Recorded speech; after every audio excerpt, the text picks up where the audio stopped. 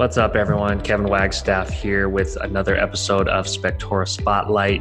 This week, we have round number 2, or maybe even 3, with Drew White from Ampro Inspections down in Colorado Springs. One of the earliest users of Spectora. He actually launched his business 2 months after Spectora launched. And so he is about the same age and progress in the industry as us. You'll find out from this interview, if you haven't heard anything from Drew, very energetic, a guy that's just willing to do what it takes to grow his business and provide value. He's always innovating, always throwing ideas at the wall to see what sticks, or spaghetti rather, at the wall. But he is high energy. Again, another one of those guys where it's hard not to gravitate towards it if you have that growth mindset, that positivity, where it just never stops. And he's a guy that truly does not sleep. He's always thinking about how to grow his business, different things he can offer. So I truly encourage everyone to reach out to him because he is as open book as it gets. He's always willing to help and tries to get back to everybody as much as possible because he's all about giving and investing. He's one person that truly invests and knows you have to put energy out there, spend money, put it out there into the world, and it comes back to you. So one of the most impressive growth stories, I think, in our industry and possibly in our industry's history, from what I'm told from some industry veterans. So definitely worth a listen, and let us know if there's any topics that we go into that you'd love to hear us do a follow-up session to dive even deeper, because I truly think his approach and mentality is very unique for this industry and something that we can all learn from, just because he has a very diverse and unique background with what he's been through and how he approaches agents, approaches events, networking, other services, things of that nature. So hope you enjoy the interview with Drew White. But what's the month been like? You got back from vacation, you're all refreshed or what?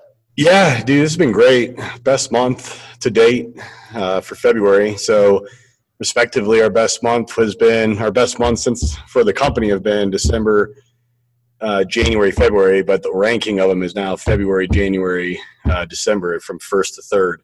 So it's growing still, which is nice. I feel like every time I talk to you, and I talk to you a lot, you say best month in the company. Yeah, it's amazing. It's been crazy. It's been, and a lot of it's been like, we were talking about lining this up, has been how we found other like revenue streams inside of what we're doing. So that's been the cool part. So. Exactly. So we're going to, I'm excited to dive into all that, especially for everyone listening to kind of open their minds up to how a business like yours is growing. So before we get in, we obviously can go a lot of different directions with how well we know each other, but let's give it to the people that don't know you. If they've been living under a rock in the industry, tell them who you are, kind of how your business started and a little bit of your backstory. Okay. Here, 1 second, Kevin. I'm going to throw the headset on just because I'm having trouble hearing from my computer. So hold on. Yep. You got me now? Yep. Gotcha. Okay. Let me switch this real quick. Speaker. Hold on here. And I can edit this part out, so we'll be all good. Yeah. Here we go. Okay. Now I'm good. Cool. So let's just give everyone kind of your backstory for someone that doesn't know you. Obviously, some of our listeners probably do know you because we've had you on before. But let's give everyone your kind of background and how Ampro started. Okay. Yeah, just a quick one. So most of the guys I talk to, either in the forums or wherever else, networking groups and mastermind groups and everything. But my background is sales and marketing. Before joining the Army, I actually was at Siena Heights University for finance major there, and then left school, joined the Army as a special forces candidate, made it, spent 12 years there, and then left the Army and then started Ampro Inspections with my partners now. And then really it started as American Professional Home Inspection. Then we used our DBA Ampro Inspections just because it was more marketable and not such a mouthful, looked better. And we built it specifically to franchise. So either the 1st of April is now our planned franchise launch date. But it was simple to go from, I guess, 0 to 100 miles an hour because we laid out exactly what we wanted to do. So we knew our end vision was to be one of, if not the largest home inspection company in the nation, and then also be one of, if not the largest home inspection franchise in the nation. So that was the plan from day one. So that's how we ended up to where we want to be. I want to jump in right away and cut you off, because just having that vision from the beginning, is that something that's just always been a part of you? Because obviously everyone's pretty impressed with your guys' growth, and everyone gets into the business wanting to grow and get bigger. But like, you had a very defined vision from the beginning. Where did that come from?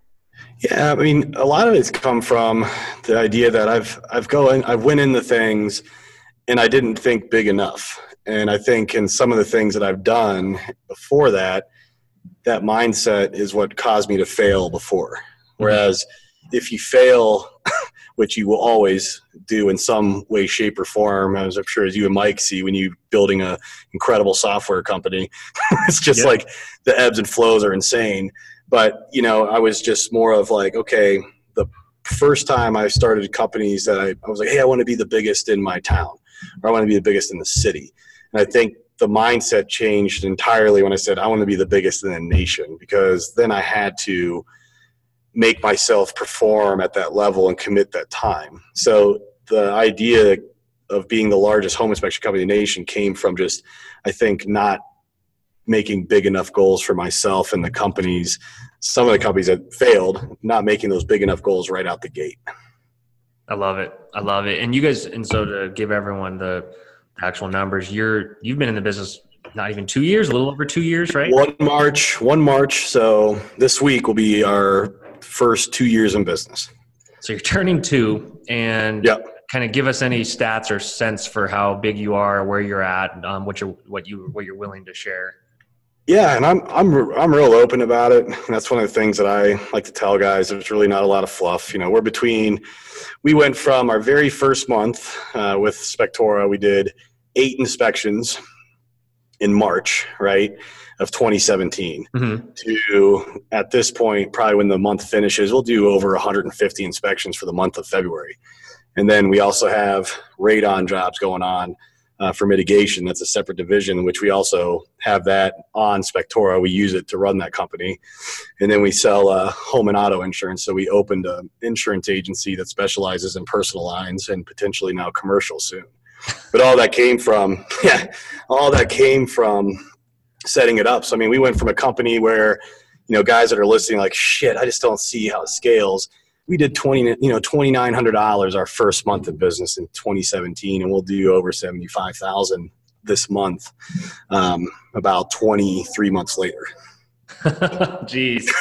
Yeah. And just taking a minute, like, it's funny. We've spoken about this before, and we've been in touch over the years. Each time I hear the numbers, though, and we actually drill down, it's pretty incomprehensible. So we'll just dive into what some of the factors you think are in terms of your personal drive and motivation, the team around you, and then the market, Colorado Springs. Yep.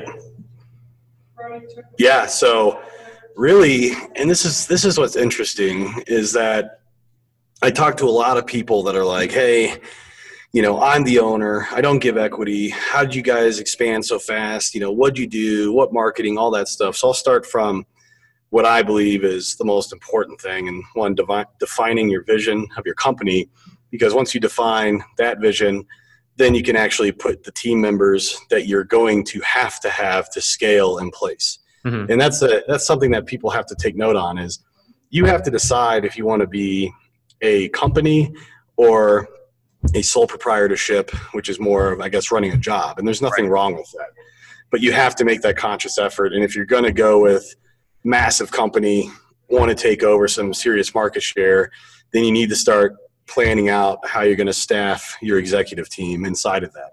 And that's what I did from essentially day one, was identifying owner talent and giving them a piece of our company, so that way they're vested in what we're doing, and then they are actually bought into the vision. And that's what's allowed us to really grow at a fast clip. So that's been a big part of it, is, we have our ops guy, which is Mark Jones. We have our marketing officer, Brody Lotes. He also runs the Radon Rangers division. we have our admin officer, June, my wife, and then myself as more of the CEO and working on, I guess, being out there also as a dual-hatted CEO and marketing guy for the company. So we have very specific jobs that each person is doing inside of that, and we let them run with it. We don't really bother them too much. We come together every Monday, 7 a.m., and we discuss, hey, how do we go from where we're doing now to where we want to be in the next 4 weeks or 8 weeks or 12 weeks, whatever we've defined to be the point of the time that we have to have those things accomplished. And I just I'm laughing right now because we were only 10 minutes in, and this conversation is already drastically different than it is with most home inspectors, and what most home inspectors are used to hearing, because you've said things like vision, scaling, executive team, responsibilities, investment, words that most inspectors don't talk about when they talk about business. And so there's a clear difference in how you view growing your business. And I think that's why you've grown so much, is because you have, some of the finance background, the business background, the Army stuff has probably imprinted some of your experience. So do you think that plays a big role in how you just view a business? Because the way you just spoke for the last couple minutes even is far different than a lot of inspectors that typically want to talk about spacing on their report or ride-alongs or trusting someone. You just spoke about it in a completely different way. So where do you think that comes from? I mean, a lot of it comes from, and I am fortunate. I came from a background that was very rooted in business before I came into this. So, and I enjoy it. It's more of a passion and a hobby. So when I, some people are like, I don't want to talk business. It's like, I could sit there, as we have several occasions, you and me and your brother, like I could sit and discuss business and strategy for hours on end and just thoroughly enjoy the whole process. It's very fun. So, but a lot of it just comes from how it goes back to the vision. When I first started the company, I was like, I want to have a uniform. I want to have a good logo that I could, that's brandable, that, people would look at and say, that's a national brand. I want to have the right branded vehicles, all the best software, the best website, all these things. And like, that was my vision. And I spared no expense doing it. I used everything I had, put it in there, because I'm like, if it doesn't match my vision, and that's how is anyone else going to believe in what I'm saying? So that was a big part of like getting to where we are now, where we want to be, is that vision is everything. So if you envision yourself being a very big, very big, powerful business and influencer in your area, then it needs to be projected as such. And you as the owner need to be able to walk in and talk to people that are worth, let's say $2, $5, $10, $15, $20 million. And the only way you're going to get someone like that to really pay attention to you is if you can speak the lingo.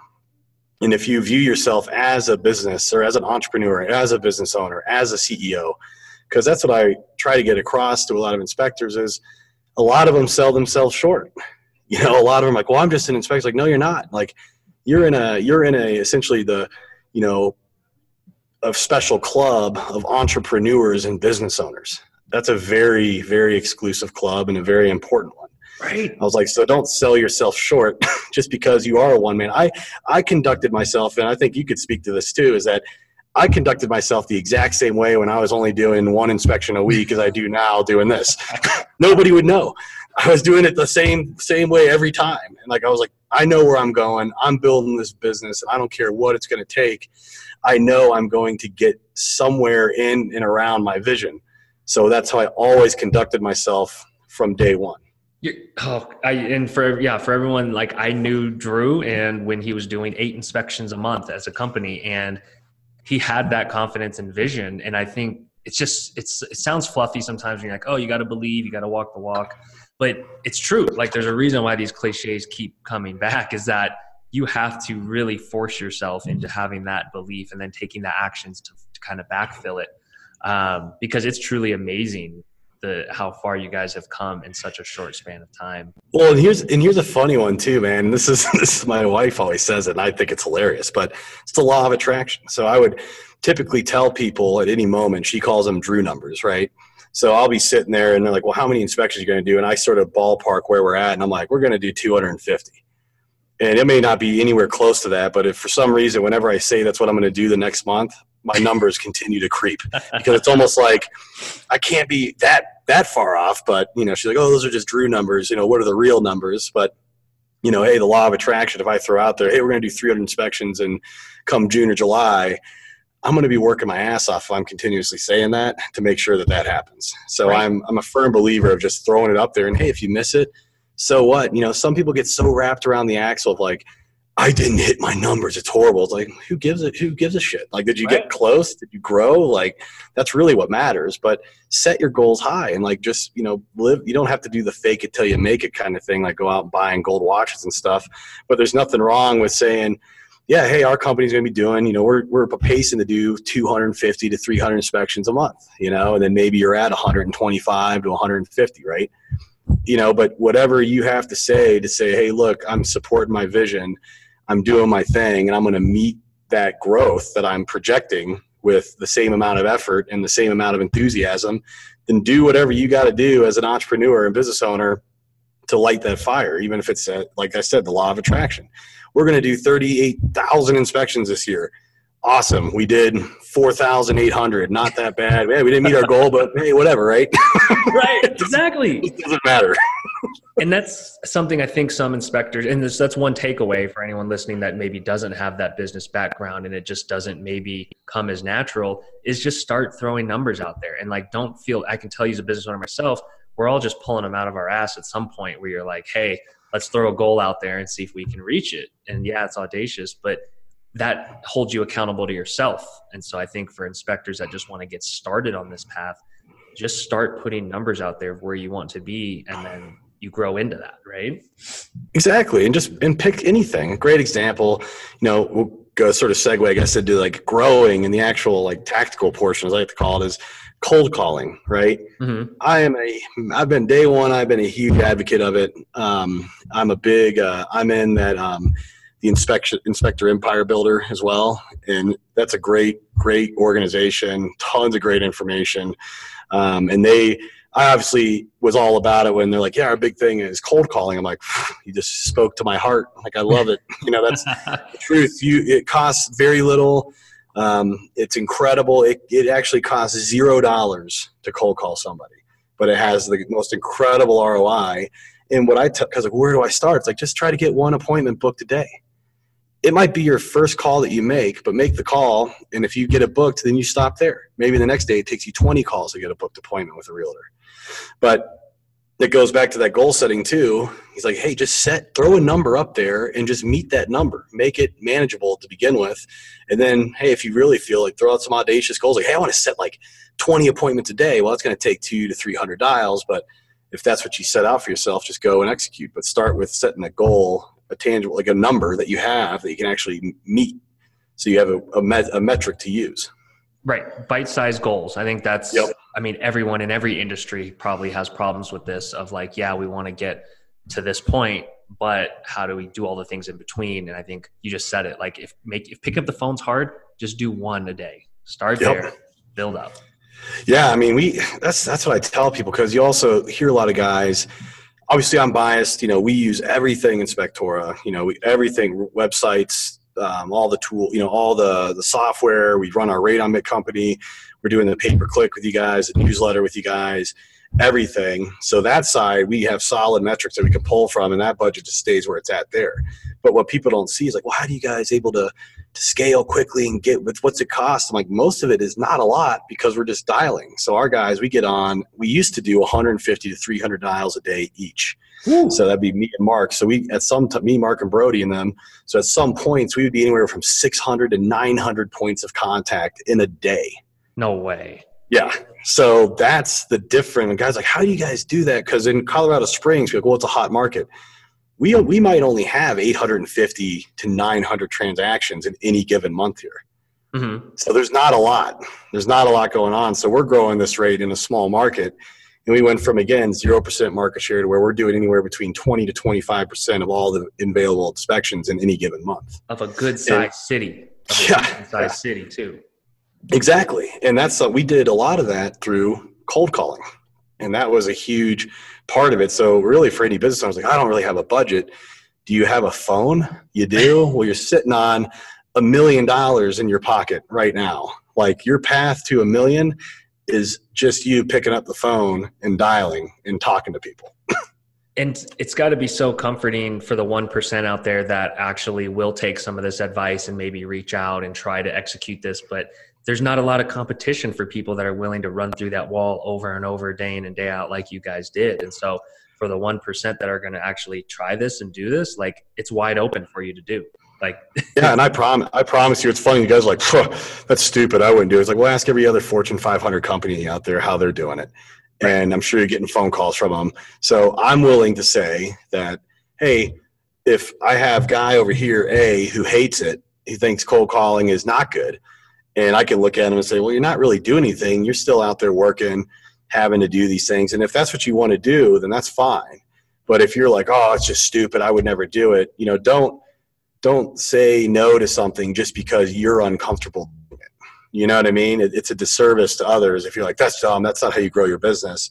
If I could tell one inspector how to build their business and get them to 6 figures in 1 year, I'd say, hey, just call, make 20 to 40 calls a day. And I promise you, I absolutely promise that you'll be at 6 figures within the year if you actually do that every day and set appointments. I could guarantee it. It's like you could always look at every successful business, and anyone that has a solid prospecting method, they kill it. And the ones that don't have it, a prospecting with a follow-up, you could almost predict their downfall just the same. Yeah. And your numbers don't lie. And I think I've talked to just about everyone in this industry that historically knows, businesses coming and going and growing. And you're one of the biggest growth stories this industry's ever seen. And so for anyone to refute that, it's like Colorado Springs agents are no different than agents in Idaho or Utah or West Virginia. They're humans that have a job and a goal and be done anywhere. Yeah, I mean, and that's the keys. And the other thing is whether anyone wants to acknowledge it or not. You get the guy what I love about it is all this stuff here. If anyone, I've always said, I know there's a lot of Spectorian, users out there that call me, and my phone's always, whether I get back to you or not, but I'm very open about all this stuff.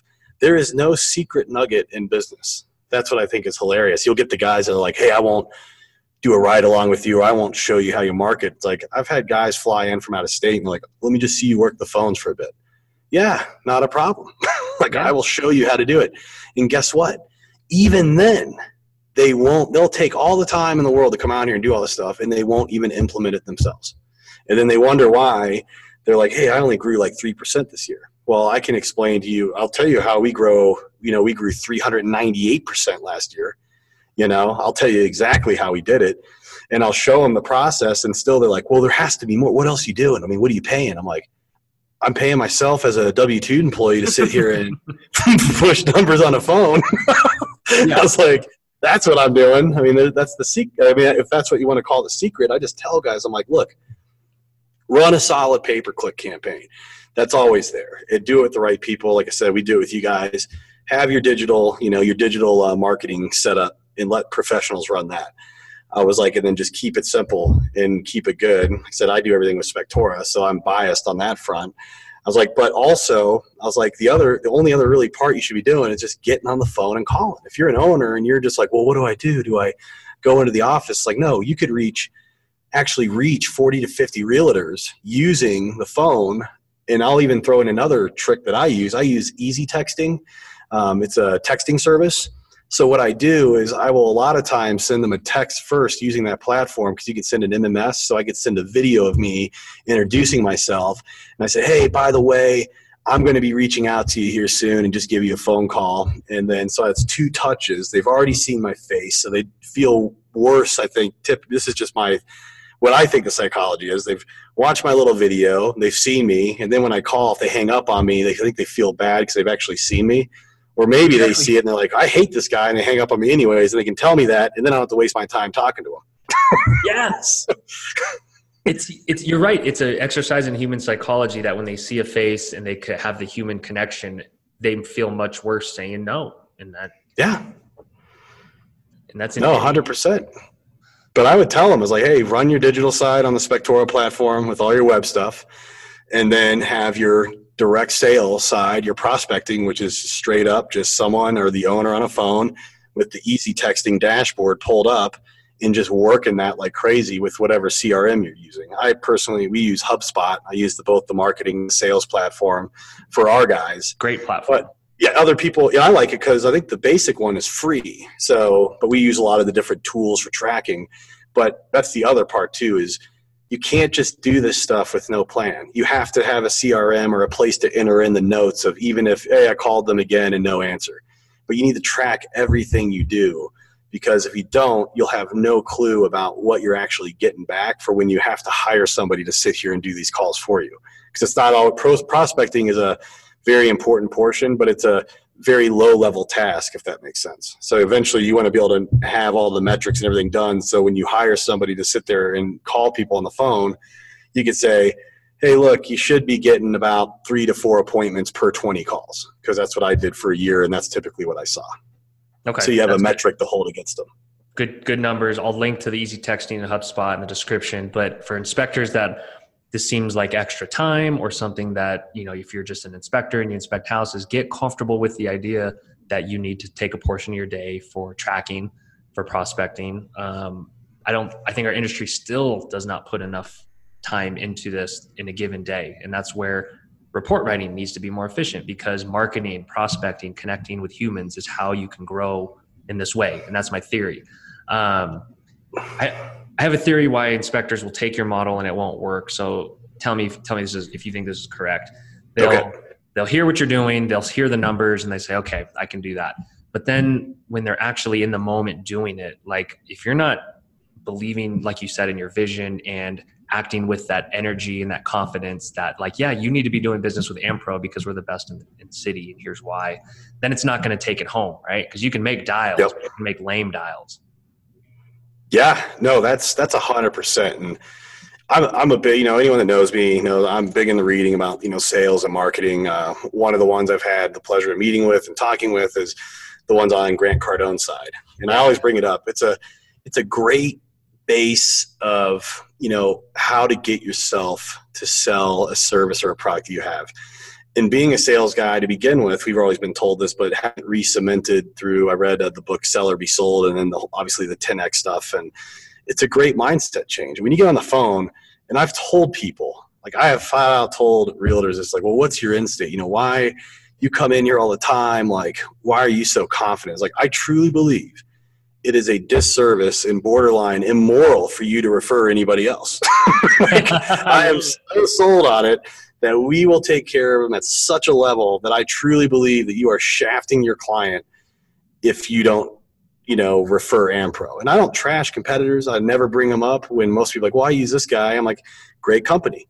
Because trashing people is just a sign of weakness. It's just weak overall. Yep. It's ridiculous. So, but the biggest thing is most people aren't sold on it. Like, hey, if you're like, well, why should I use you over the other guy? Well, I do a thorough inspection and you'll get a report. Well, yeah, no shit. Thanks. You essentially just told me that you'll do the absolute bare minimum of what I expect from a home inspector. Yeah. So, whereas if you walk in, you're like, everybody should be using my ABC inspection company. We offer everything under one roof. We make it very easy to schedule. I answer my call at 2 to 3 a.m. in the morning. I am there for you and your client. I was like, we have the electronic repair addendum creator that's on our Spectora that's going to save you 90 minutes a report. I'm giving you your time back. If I can give you that much time back, what would you do with it? How many more deals could you close? Right? Boom. And that's more going in towards the realtor side, but that's that's the level that I'm talking about. And I'll give a nugget to the inspectors that are listening. If you think when you go in to talk to a broker owner that they care about anything that has to do with the inspection, you are wrong, and you are going to lose that right away. Say that again. I think it's worth repeating. I was like, hey, dead serious. If you are cold calling and you get a chance to meet with a broker owner, the broker owner of like the Remax or the Keller Williams in your town, do not bring a copy of your inspection report. Do not talk about the inspection. Talk about nothing other than how you're going to grow the business of other realtors in that brokerage. Yep. Done. That's it. That's all I want to know. Know your audience. Yep. And I think I get the feeling most inspectors, and that's just from my vantage point, I get the sense that not enough inspectors are trying to think about what their audience's motivations are and what their incentives are. They're just thinking about what's important to them. And it's not surprising when you, I guess, think about maybe the backgrounds and the approach of our industry, but gosh, we've got to start shifting it to smart marketing that everyone else is doing in the world. Yeah. I mean, I'm just at a loss at times for it. You know, a great example. So every once in a while I'll post stuff. I love it. I'll post stuff on Facebook that I know is just ridiculous, or an idea or a concept that I'm just out there just fishing for stuff. And people are like, I can't believe you would do that. Oh my gosh, you're going to sabotage the industry. It's like, I haven't even done it. I just made a post. Like, just take it easy. It doesn't matter really what I'm doing. But you know, it just blows my mind. And here's a great one. I'm going to touch on what you said, is that as a business owner, it really doesn't matter what you think is proper or correct. What matters is, what are the people you are attempting to serve? What is important to them? That's it. So if you sit there, and I think I've told you this too. Someone's like, well, what do you want on your website, your front page? I was like, look, you could have whatever it is now. If it's converting well, fine, keep it. And whatever that was, it might just be a picture of a giant dog turd on the front page. But guess what? If that's what the clients convert on, that's what's going to be on my landing page. Yep. I don't care. So that's what guys need to transition from, is stop being prideful. You know, stop thinking that you are the only way to solve the problem and what your idea is all that matters. I had to I had to deal with that. And it's like, hey, look, it's tough when you're an owner, you have a strong personality, but it doesn't matter. It's like, what's the end state here? It's to build a business, provide the lifestyle that you want, provide for your family, take care of your employees. So I'm going to do whatever is going to keep accelerating our growth curve. And it doesn't mean, hey, like, don't report certain things or don't do this. I'm not talking about that. The report is the report. The inspection is the inspection. You do the right thing. You know, you take care of the client. But there's another way of, hey, when you go in to talk to a realtor, and as you brought up, you know, tailor your message. If I walk up to a realtor and I'm like, or a broker owner, or somebody who does like 400 transactions a year, I'm like, hey, I just want to show you this report that I have. I do it digitally, and I also print it out of the back of my car and hand it to you. And I do a very thorough inspection. Oh, would you like to use me? No. They're just gonna be like, yeah, exactly. No, not even no. But hey, cool. Thanks for your report. The guy inspector's like, yeah, I got, you know, how many of the inspectors that are listening here are like, yeah, man, I knocked it out of the park. That guy's going to be calling me for sure. Now, a year and a half later, you've never heard from the guy. Yeah. And it takes taking your ego out of it, I think. And I think there's ego in our industry that wants it to be about them. Like they are the special one with the special report and the special process. But I think you're thinking on another level. And I think that's why you're at where you're at, is real good business and thinking about what your end user and customer wants to see and matching up your vision and your message and all that. So, yeah. Well, and what's funny is, like, you know, inspectors look at that as a negative because they're like, oh, well, you're taking away from the industry. It's like, really all you're doing is making it a professional industry. That's all we're doing. When guys are like, hey, you're cheapening you're cheapening the industry, you're doing X, you're doing Y. And it's like, look, all we're doing is we're bringing us onto the same playing field as every other big company that's out there. And the only way to do it is to build the company how every other large company is built. And there's no reason why you can't do that in home inspections. I mean, there's several people I know you've had on, and several Spectora users that we talk to all the time that are doing much of the same thing. And they're enjoying more freedom, you know, more time. They're building a very successful business. I'm telling you now, there's still nothing better than cutting a paycheck for employees and you're knowing that you've built something that can support other people's families. And like, that is a really satisfying part of being a business owner. And it's fun to do. It's really cool to get to that point, but you're only going to get to that point by being humble, shelve your pride, and service the client. Like that's it. Like, your business is built to service the client and give them an incredible experience and make sure that their investment is safe, you know, when they're buying their house. That's it. That's why I laugh when you say, you know, guys on you know, Facebook. I almost don't even want to give it attention because I feel like the broad sweeping statements on there about, oh, you're doing this to the industry. Like, it's just never that dramatic and serious to where, like, clearly you're providing value and growing your business and doing something really good. And I think there's going to be some envy or jealousy, when someone's innovating. I think we've been through that as Spectora. You guys have. I have screenshots I keep screenshots just from, I stay motivated in different ways, but definitely people saying, oh, no one's going to pay $79 a month for web-based software. Like, that's a ripoff. Right. Hey, you know what? No one will pay $10,000 for a watch either, but whatever, right? Yeah. So I think you're innovating, you're doing the right things. And so I think we got to get out of the fear-based mentality as an industry of just worrying of Armageddon and it's just all going to go to shit. And I think we have to open our minds up to be thinking about more. And so there's always going to be those trolls online though. So it's part of it. Yeah. And don't let it derail you. I mean, and that, I think we can go into the other part where this is the part where I really want to tell these guys, because I believe it could change a lot of people's lives. And, if they do things right, they can essentially multiply their book of business overnight, or multiply their revenue streams overnight by looking at what parallel services or products they can offer along with their home inspection. Like, that's a very important part of running a home inspection company.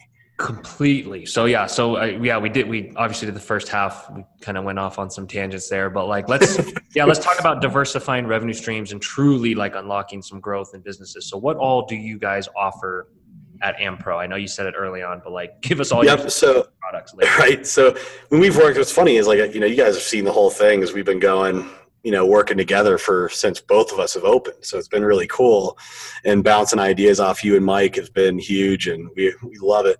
But a couple of them obviously was the beginning one. So we have AmPro franchises. Our franchise disclosure document is in the final stages of being blessed off and approved. So we're looking to start selling about 1 April at a good time. So we offer that.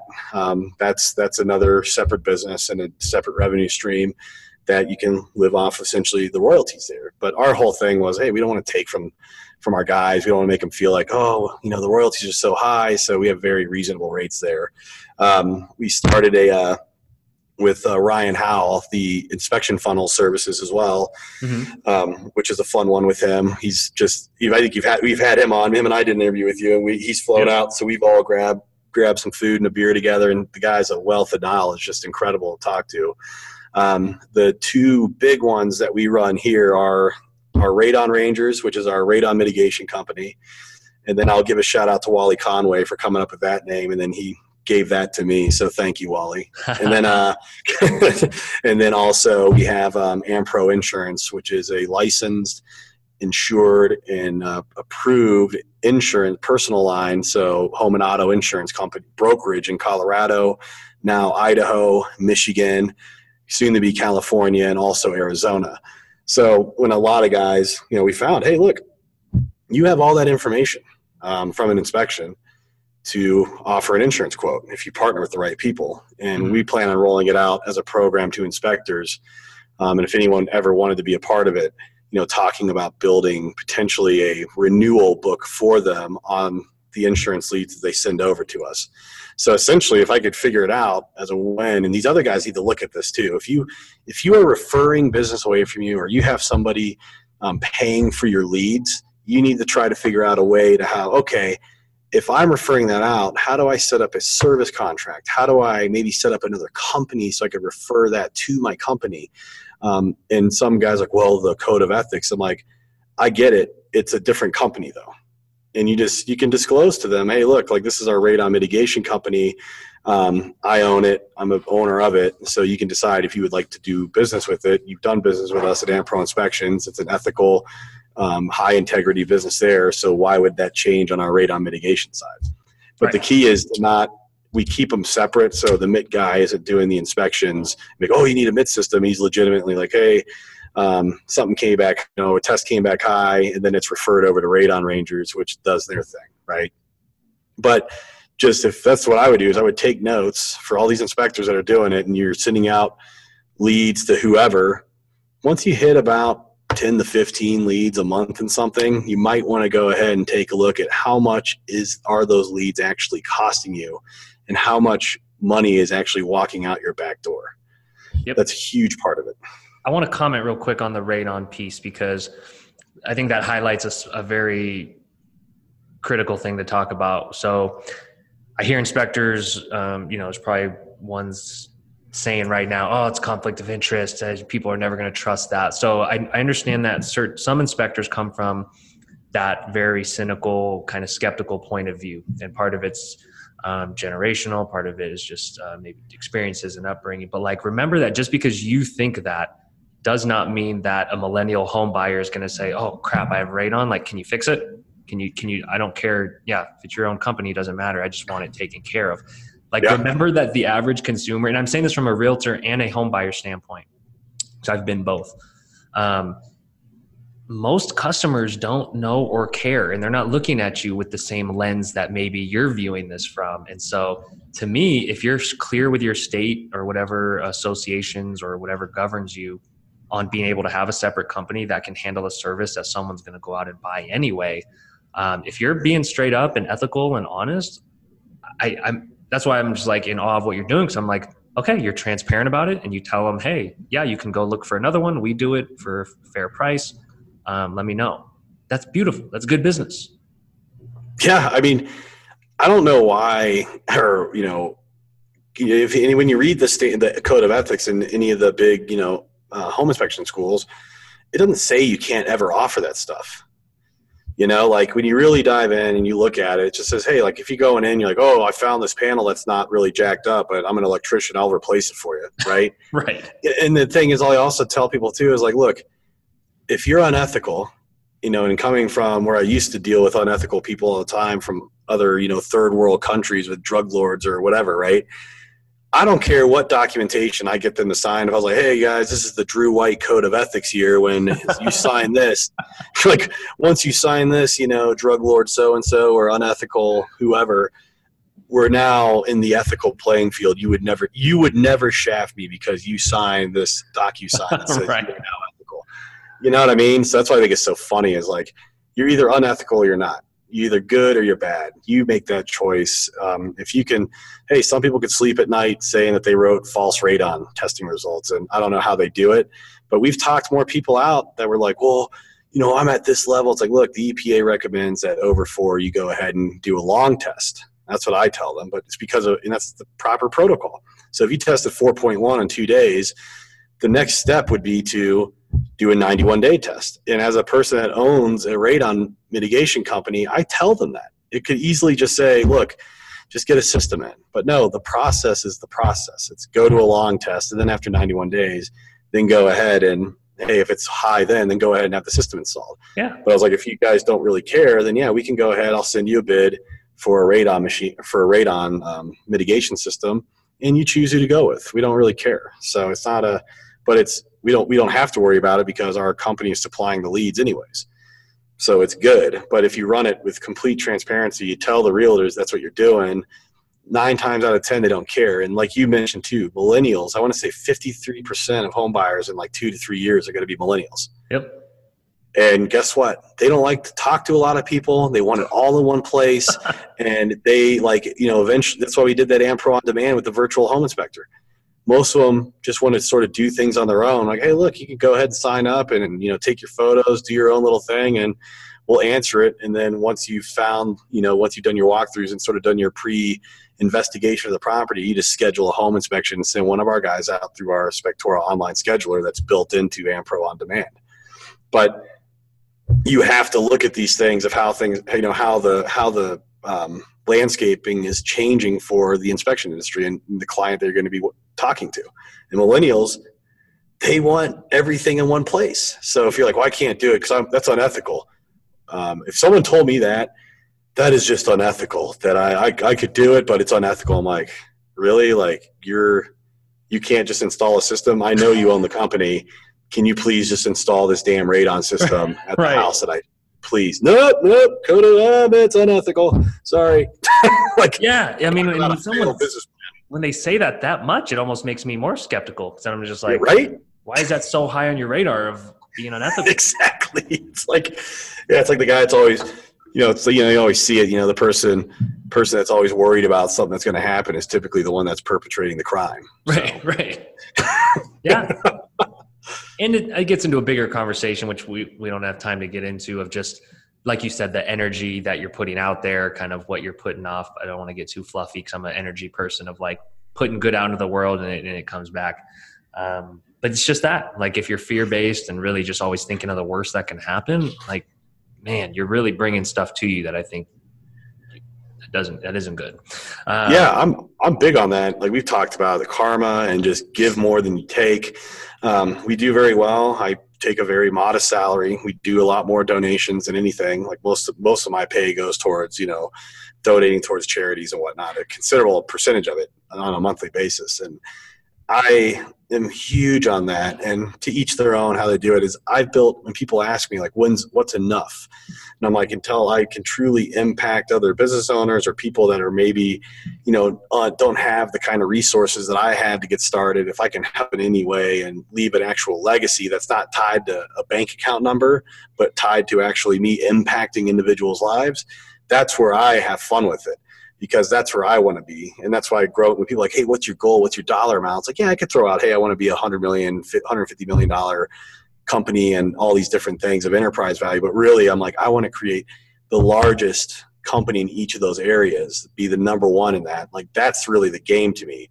If I do that and I'm making 30 grand a year, I'm more than happy and said, I killed it. Like, I made it. Like, that's all that matters to me. Like, and making sure obviously my family's set and my wife and kid are taken care of and all that stuff. But the overall part of it is I want to leave a legacy by impacting people's lives, because that's what matters more.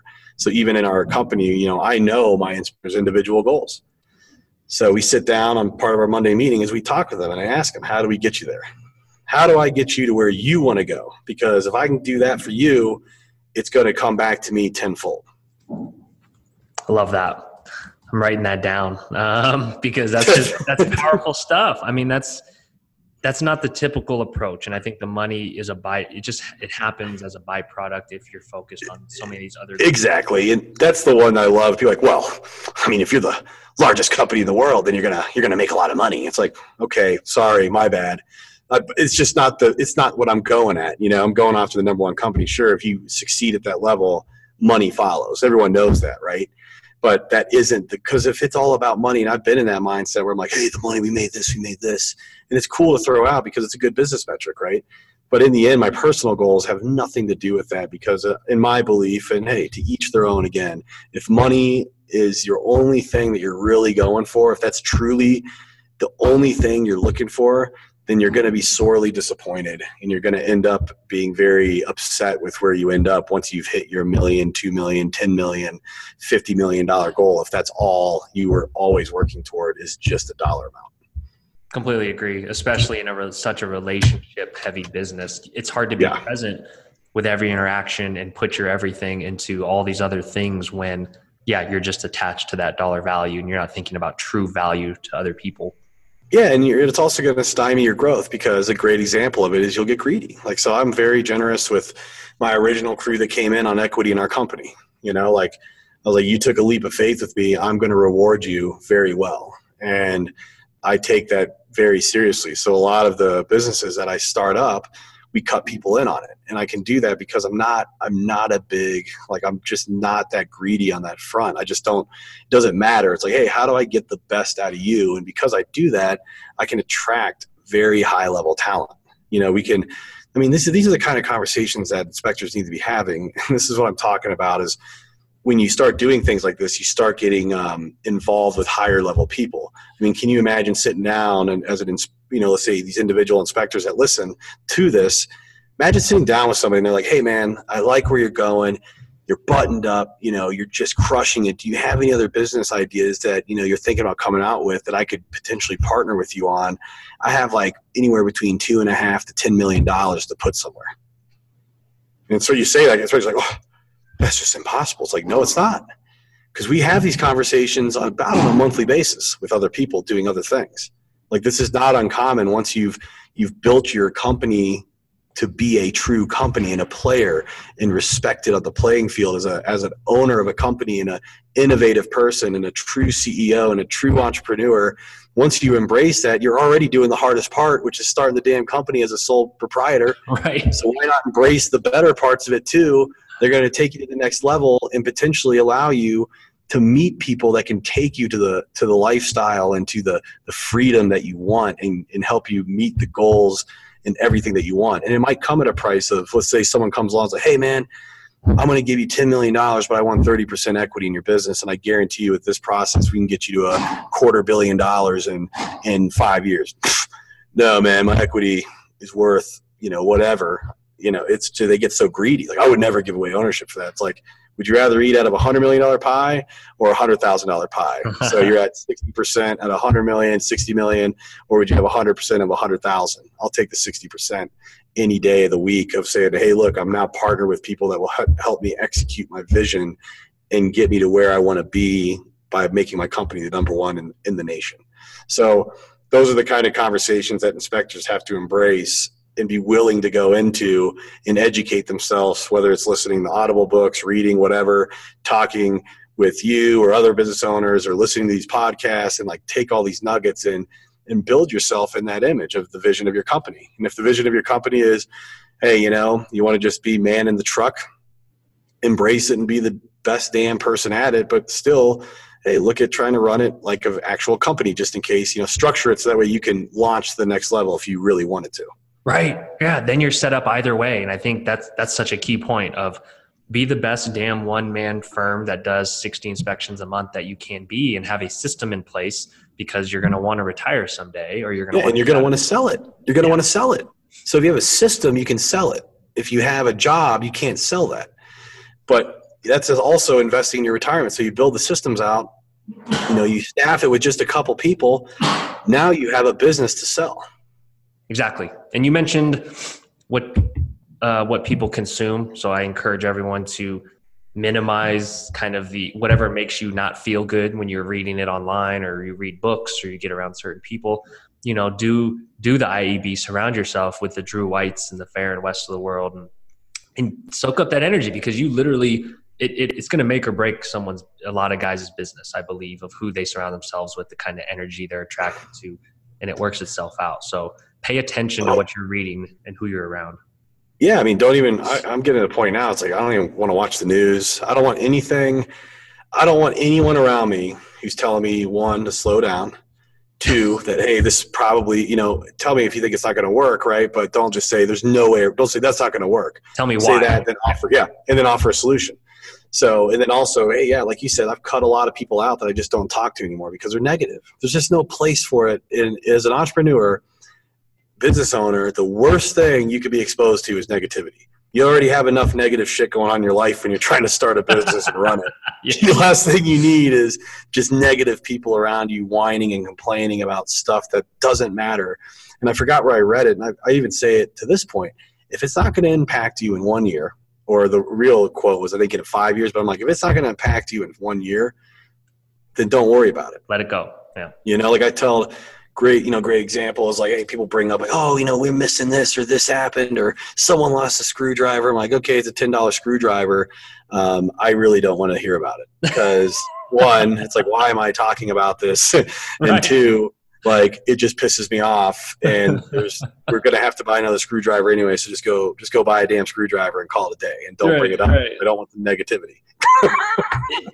It can take over your day, your week, your month, your life. And so you have to be intentional about these emotions and feelings. And it takes an industry of mostly middle-aged men being aware of their emotions and feelings. And it's just like something, of course, we don't talk about a lot. And that's, yeah. And you know how I am, and I'm much like you. And I'm very, like, my enthusiasm is strong but fragile at the same time. And what I mean by that is, in a day, I might start the day off and someone throws some sort of curveball that just, I'm like, plants that negativity, seed in my head for the day. And if I can't shake it within like an hour, I'm like, you know what? I'm not talking to anybody. I'm shutting down. I'm going away. I'm regrouping, because in my mind, like, that sales and marketing and, like, dealing with people and stuff is very emotion-based and energy-based. Because if I go in and I'm thinking, just like, I typically won't bring my phone in on any meetings because I want to give them my full attention. It's the same thing on the energy of sales, is that if somebody plants that negative thing in my head and I'm thinking about it and I'm trying to sell somebody, it's going to be there, subconscious or not, whatever. that negativity is going to be sensed in my voice, in my behavior, my mannerisms, and it's going to screw the whole process for me. So it's like, I like high energy, I'm listening to freaking like Euro techno stuff on the way in, coming in, driving into work, like listening to like epic, music. And I'm like, yeah, man, I'm just getting my mind right. Then you come right into your marketing and sales. I'll leave one earbud in as I'm making phone calls, having some awesome music playing or whatnot. But I like high energy, and I'm very emotion based on how I do things. So if I get in a funk, I'm like, I just reset. I go away. There's many days there you could say, hey, I'm not going to, it's more harm than good at that point. So I just go away and reset my mind and get back into a positive environment.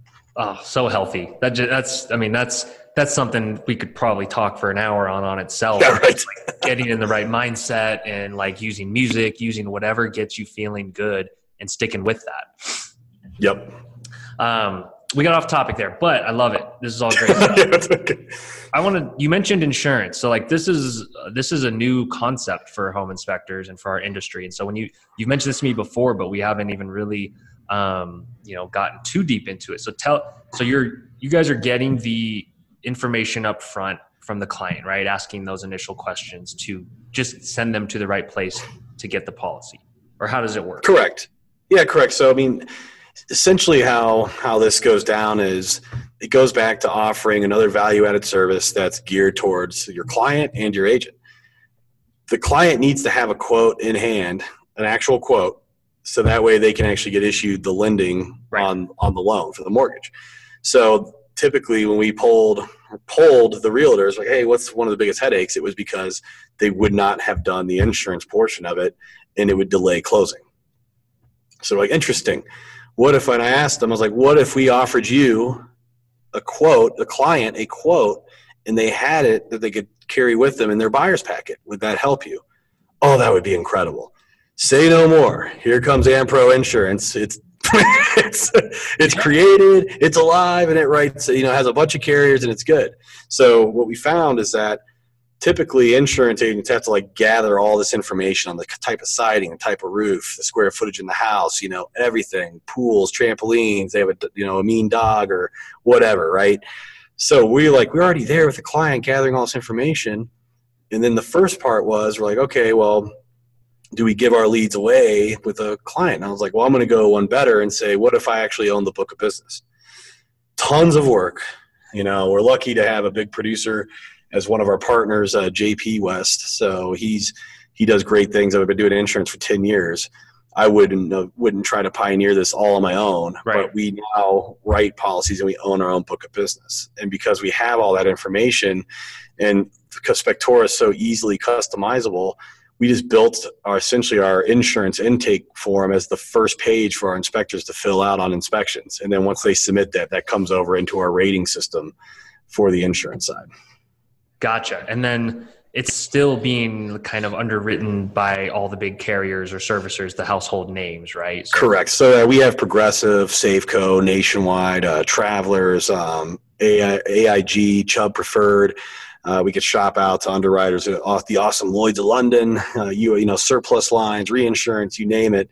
And then pretty quick here, we're getting into the commercial side. So we've looked at how we could underwrite better. Because again, I just listen to people talk, and a lot of the home inspection forums are complaining about insurance. So I was like, hey, I own a brokerage. What can I do commercial lines? So now we're seeing if we can create a underwriter specifically for home inspectors. And this is the thing, is like, this is where we're getting at here. So this insurance, it all started with just an idea to maybe get some leads to insurance. We're like, hey, we're giving this away. How do we keep expanding on it? And you can see it just keeps building on itself. Hey, we can do this. We can go here. Now we're doing this. And it doesn't take me any more time. And that's something the inspectors listening to this have to take note of. These other things fall parallel to our company. They're not just an offshoot to some other entirely different direction that takes a ton of my time. So that's what I want to make sure I really get across, is do something that's parallel and that's vertical to your company, not something that's just like out of right field, has nothing to do with what you're doing. Right. So if you're like, oh, hey, I got a great home inspection company, I'm going to open a floral company because, maybe they want to buy flowers. It's like, that's so far off, to the other side. That's like, you're essentially going to have to go in and invest all your time in that business. Where these ones here, I could say, all right, I just need to staff one more person and then we're fine. So yeah, the insurance side is big. And, we've talked with you and, we're going to open up this service to other home inspectors, and there's some we already work with, and we pay well on that side, and we don't harass anybody. And ideally what I would like to do is, if we figure it out, like I mentioned earlier, is I'd like to make it to a point where the inspector will eventually own a percentage of that book of business that they refer over to us. Right. So it's a very good way to cement your retirement too. That's what I tell guys. Like, that's recurring revenue. So let's say, you're doing, let's say, just for the hell of it, 1,000 inspections, or even let's say you're an inspector that does 250 inspections a year, right? If we can just get 30% of them to sign up, right? Let me see here as I do some math. Times, let's say 20%. Every year, if we can get it to where they're at 20% on the renewal, that's $4,500 a year they start out with. So let's say they do the same thing the second year, times two. They're at $9,000 of recurring revenue that year. So you can see if you come in early and you're at, you spend 10 years doing this, you can potentially, big time. Yeah, you can walk away, but hey, I'm ready to retire, and you have an income of $80,000 to $90,000 a year to retire on through the book of business that you already had. I want to dive into this from the customer and the agent angle, because I guess I know that side much better than the inspector folks. I've never inspected a house before professionally. So I like this for multiple reasons. From a buyer side, I was a buyer twice before I became an agent, and I was always left very confused on the insurance side. I was told to just go find quotes, go call Progressive, State Farm, Allstate, whoever.